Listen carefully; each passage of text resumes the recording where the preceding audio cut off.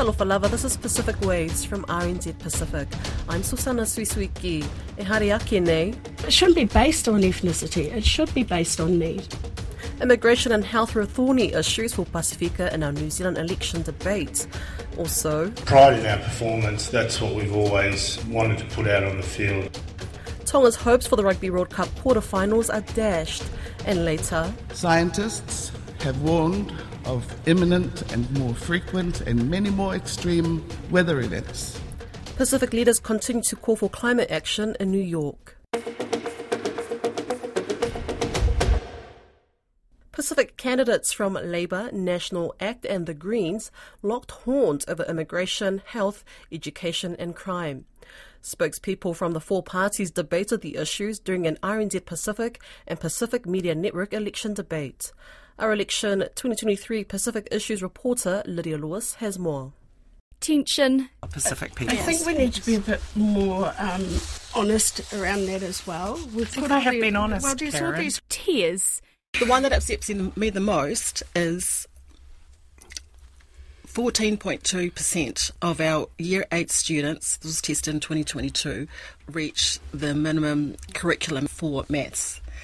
And the general number was actually 41.5. And big promises, one from a party that had the power to make changes just a few weeks ago. You have to think about everything that has been expected of Immigration New Zealand in the last couple of years and the immense pressure that they have been under. The Dawn Raid's apology was 2 years ago, and now Labour's Pacific spokesperson Carmel Sepuloni says it can implement an amnesty in 100 days if re-elected. The Greens' Tiano Tuiono is baffled as to why they didn't roll it out when they had the chance. An amnesty for overstays is more than timely, it's late. Both ACT and National do not support an amnesty. When it came to health, the eye rolls started. ACT's Karen Chaw was adamant on one thing. It shouldn't be based on ethnicity, it should be based on need. The Greens don't agree with that one. If you've got bi-Pacific, for Pacific health providers, that's good for our people because some of our people, they won't go down there if that person doesn't speak their language. And National's Whanoti Agnes Loheni dug herself into a bit of a hole.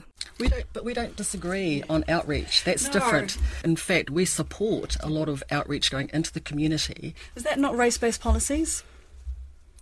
It's not race-based policies if you want to do outreach. Ms Sepuloni was not having a bar of it.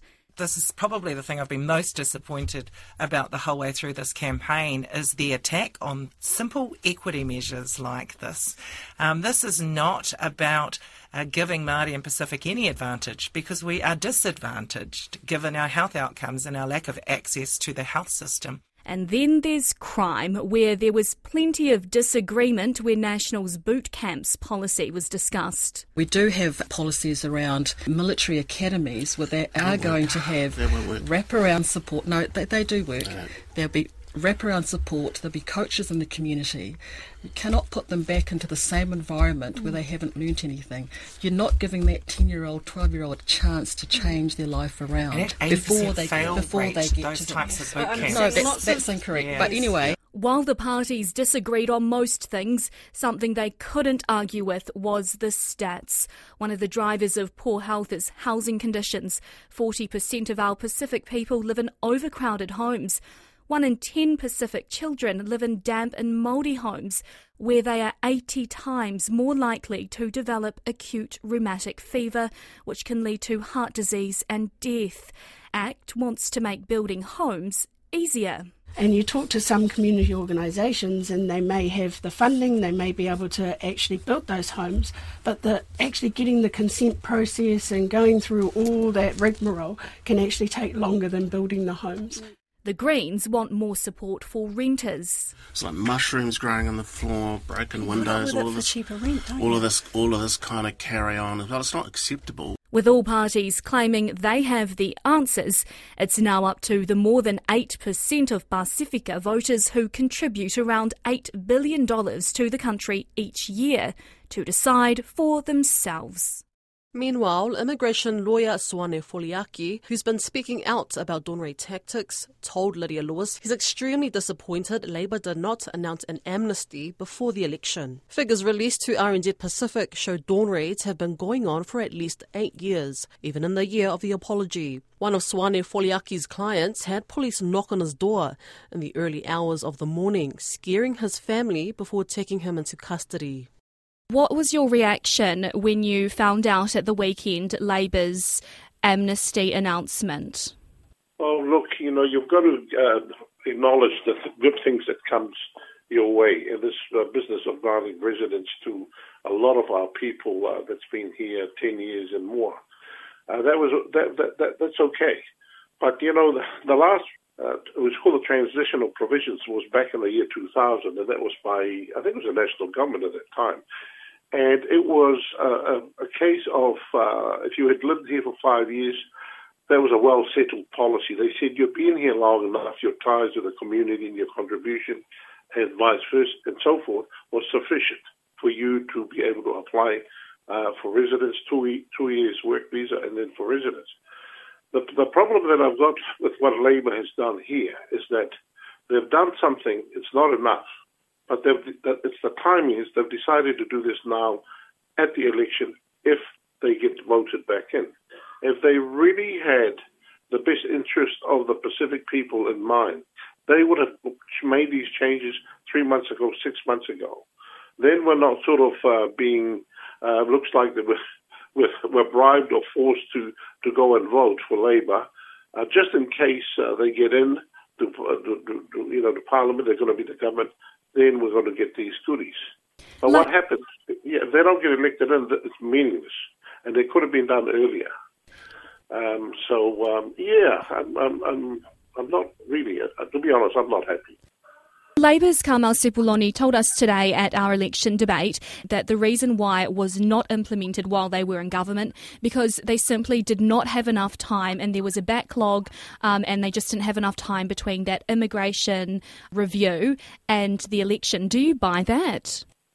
Not at all. Look, we had 10,000 signatories for this to happen. I think it was about 2 years ago. There was some of our friends had organised for that to happen. There was time. So what would have happened if there was no dawn raid issue? That was my client that dawn raid story broke on that issue. Does that mean that without the dawn raid we would have had time to make these changes? I don't really accept that. That's acceptable, really. And the issue of the 10 years... What do you think about the 10 years? Previously, in the 2000 amnesty, it was 5 years. That's right. The 10-year policy is far, far too long. What about those people who have been in overstay for 9 years, 8 years, 7 years? They've had children born here, they've been working, they're paying taxes. They're just unlawfully in the country. You don't need to be here 10 years to be well settled and be part of the fabric of the society in New Zealand and do good and be a contributing migrant. The 5 years I thought that was very reasonable that was given out, in the year 2000. That's 23 years. Nothing has been given by either government. Do you have any indication as to why it is 10 years? No, I haven't got any indication. I don't know why. I don't agree with it. I think it's not. It's a very. I think it's quite a bad mistake. They should have. I don't even know what sort of reasoning or the rationale behind that, but it's excessive, that time frame to consider somebody to be granted residence because it has to be 10 years to be here that long. I suppose it could have some relevance to the 2006 law change that prevented no longer that children of overstayers would become New Zealand citizens. Because now those children are around about the 18 year of age. So all those children are overstayers born in New Zealand. They're not Tongan or Samoan, they're Kiwis. And now they're 18 years old. They have to move to that next chapter of their life. They finish high school, which they were allowed to attend through the Ministry of Education, policy there. But now they're either going to be in the work, looking for work, or they're going to study and try and do tertiary education.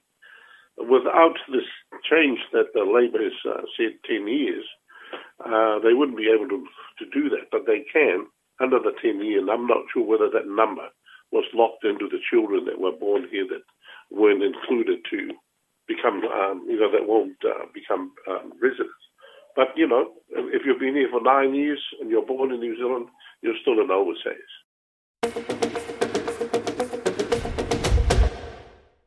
Tonga's Ikaletahi team at the Rugby World Cup took another devastating blow on Monday morning after Scotland thrashed them 45-17 in a Pool B match. Scotland scored 7 tries to 2 and finished the game with a bonus point, keeping their hopes of a quarterfinal spot alive. Eliesa Tora is in Nice. The loss means Tonga is out of contention and will now have to play for pride against defending champions South Africa and Romania in their remaining pool matches. Tote Kefu says he was disappointed with the missed opportunities, but believes his side made some good defensive displays. Pride in our performance, that's what we've always wanted to put out on the field, and we wanted to put a performance that not only us but family and the country was proud of, and I think the boys did that in largely. Again, probably we let in a lot of easy tries, but there were some really good defensive efforts where the boys were absolutely on song. Kefu says they will face a new challenge in South Africa, but they will keep improving. I think we're tracking the right way. We'll take each game as it comes. We always have said that. South Africa is a massive challenge. You don't get to play the Springboks often, so the boys will be up for that, there's no doubt about it. But we'll just keep punching away and keep doing our best. Captain Ben Tamefuna said they will need to up their game against South Africa next week. Bit of mixed emotion sort of feeling. The boys played with their hearts out there. I know the score doesn't reflect how much effort we put into this week. Like I said to the other guys, it's you can't afford to give easy penalties like that to the team like Scotland with the amount of stroke power they have in the backs there, and they just capitalised on it. Obviously against South Africa, we can't afford to give them like easy ball like that. Tamefuna says despite limited resources, the players have kept on working hard, representing Tonga with pride and no complaints. Been the same for years, and that's what I love about this group. We get hit with these things off field, but we still play together. We put our best foot forward with what we have. The boys never tend to complain or do any of that. You just head down and just keep moving forward because we can't try and let those things affect us off the field. Meanwhile, Manu Samoa lost on Friday night in St. Etienne, going down 19-10. Head coach Vauvasamanaia Silala Mapusua says they did not nail some of their chances in the game.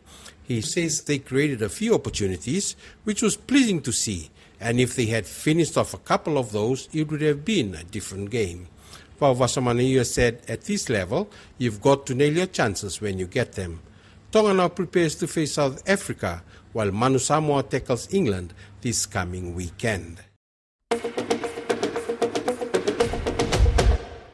Leaders from around the world are expected to deliver their final speeches at the 78th session of the UN General Assembly in New York tomorrow. As expected, the climate crisis remains the biggest concern of Pacific Island leaders. However, other concerns have also been raised. Finau Fonua has more. In all of their speeches, Pacific leaders called on the world to address the climate crisis. It's become an old and all too familiar plea delivered at every annual UN General Assembly session over the last 2 decades. In her address yesterday, Samoa's Prime Minister Fiame Naomi Mata'afa reminded delegates about the multiple and unprecedented natural disaster events that have occurred over the last year. Disasters such as the recent wildfires that ravaged Maui in Hawaii, or the heat waves in Europe and floodings in India. Fiame says the scientists are only predicting it'll get much worse. We will continually face these ever-worsening disasters if we continue to deny addressing their root causes. Scientists have warned of imminent and more frequent and many more extreme weather events, resulting in more lives lost and costlier, less resilient infrastructure. There's a sense of frustration among many on the failure and lackluster of UN member states to meet fossil fuel reduction pledges and other development goals. Fiji's Prime Minister Sitiveni Rabuka cited geopolitical rivalry as one of the main culprits for countries not fulfilling their promises. Rabuka didn't mention names, but described geopolitical rivalries as self-centered. Our collective effort is necessary to address enormous challenges and reduce the risk associated with the unpredictable environment that we face today. Instead of leveraging global cooperation to manage our shared challenges and associated risks, growing geopolitical rivalry is escalating these tensions. Tonga's Prime Minister Hoakavameliku Siasi Sovaleni also expressed his concern over the disruptions caused by international conflicts and geopolitical tensions. Aside from the climate crisis, Hoakavameliku said in his address that many problems faced in countries such as transnational crime required a multilateral approach. There's been a substantial surge in trafficking and utilization of unlawful narcotics and cross-border criminal activities, disinformation and cybercrime. Many of these are borderless challenges concerning us all and calling for cooperation. The increasing geopolitical mistrust and conflicts are worrisome, particularly given the pressing need for multilateral action. Other concerns expressed by Pacific countries included Japan's controversial decision to release nuclear wastewater into the Pacific Ocean. Although most Pacific governments have agreed with an International Nuclear Agency assessment that found the release to be safe, it's an issue that continues to upset a number of Pacific leaders. One of them, Kiribati President Taneti Mamao, said past agreements and conventions needed to be upheld. We must recall our commitments under our UN Charter to build a safe, peaceful and secure home for our peoples, individually as sovereign nations and collectively as members of the United Nations.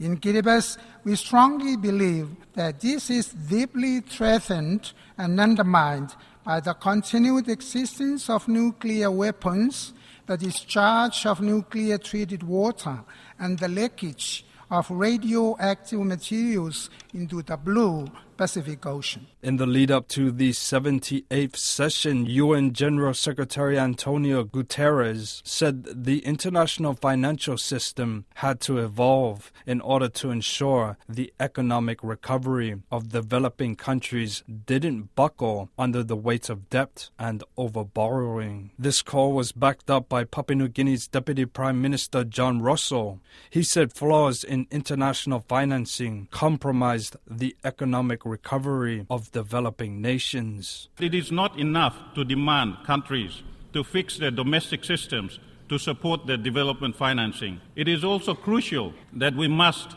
effectively and urgently address the existing shortcomings of the international financial system that continue to be a bane to the financing for development needs of developing countries like my own. UNGA 78 concludes on September 26.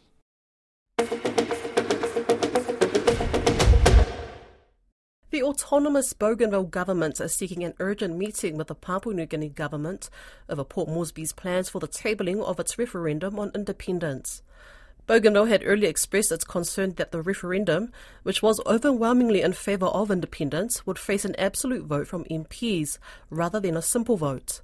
Now, Bougainville is worried that the PNG government wants to spread the debates over the referendum to at least 2 sessions of Parliament, which the Bougainville minister who heads the Independence Mission implementation, Ezekiel Massat, fears would allow the debate to go on forever.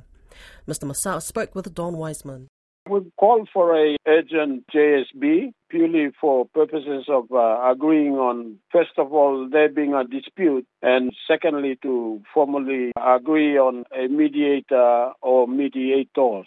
I still don't have the dates. That's a matter the administration is working on. So you want the PNG government to formally admit that there is a significant dispute here? I can't see how they would not agree to there being a dispute. The last session that I had with my colleague Minister for Bougainville Affairs, we were not able to progress the issues that JSB had directed the two of us to resolve. Consequently, as per the JSB directive, the next step is to have the mediators come in. At the crux of this is that Minister Makiba declared in Parliament in the middle of the year that any vote on the tabling of the referendum would require an absolute majority vote in the PNG Parliament, which you've, I think, described as absurd and not necessary. It's not a constitutional matter at that point. That's correct. That in itself is not the reason for the dispute. The more worrying points of contention is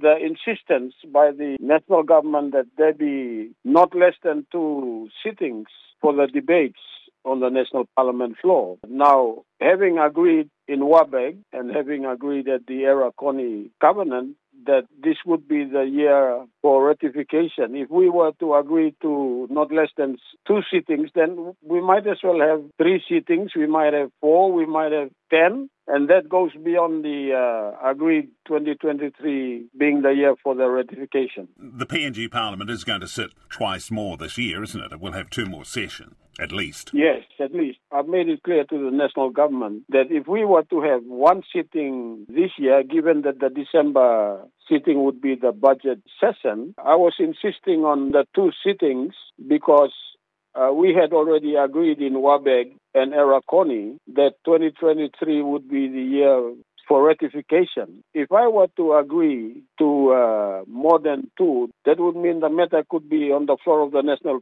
Parliament for forever. I was insisting that if we had 1 sitting this year, given that the other sitting would be purely for a budget session for the National Parliament, I could sufficiently convince the Bougainville government and the Bougainville people that we could have the other sittings in the first quarter of next year. And I think we would be comfortable with that. But the national government had insisted. They wanted not less than 2 sittings. And our argument that would leave us in a position where we can't agree. Another contentious issue that came up, the national government was proposing a secret ballot on ratification. And we are saying, no, it must not be secret. The people of Bougainville voted in our members to go and argue the independence case on the floor of the National Parliament. We would love to see our members stand up and argue and vote in public and in a transparent fashion, rather than hiding behind a secret ballot vote. That's Pacific Waves for today. To listen back, head over to rnzi.com/programs. We're also on Apple, Spotify and iHeartRadio podcasts. From myself and the RNZ Pacific team, till Fasui 4.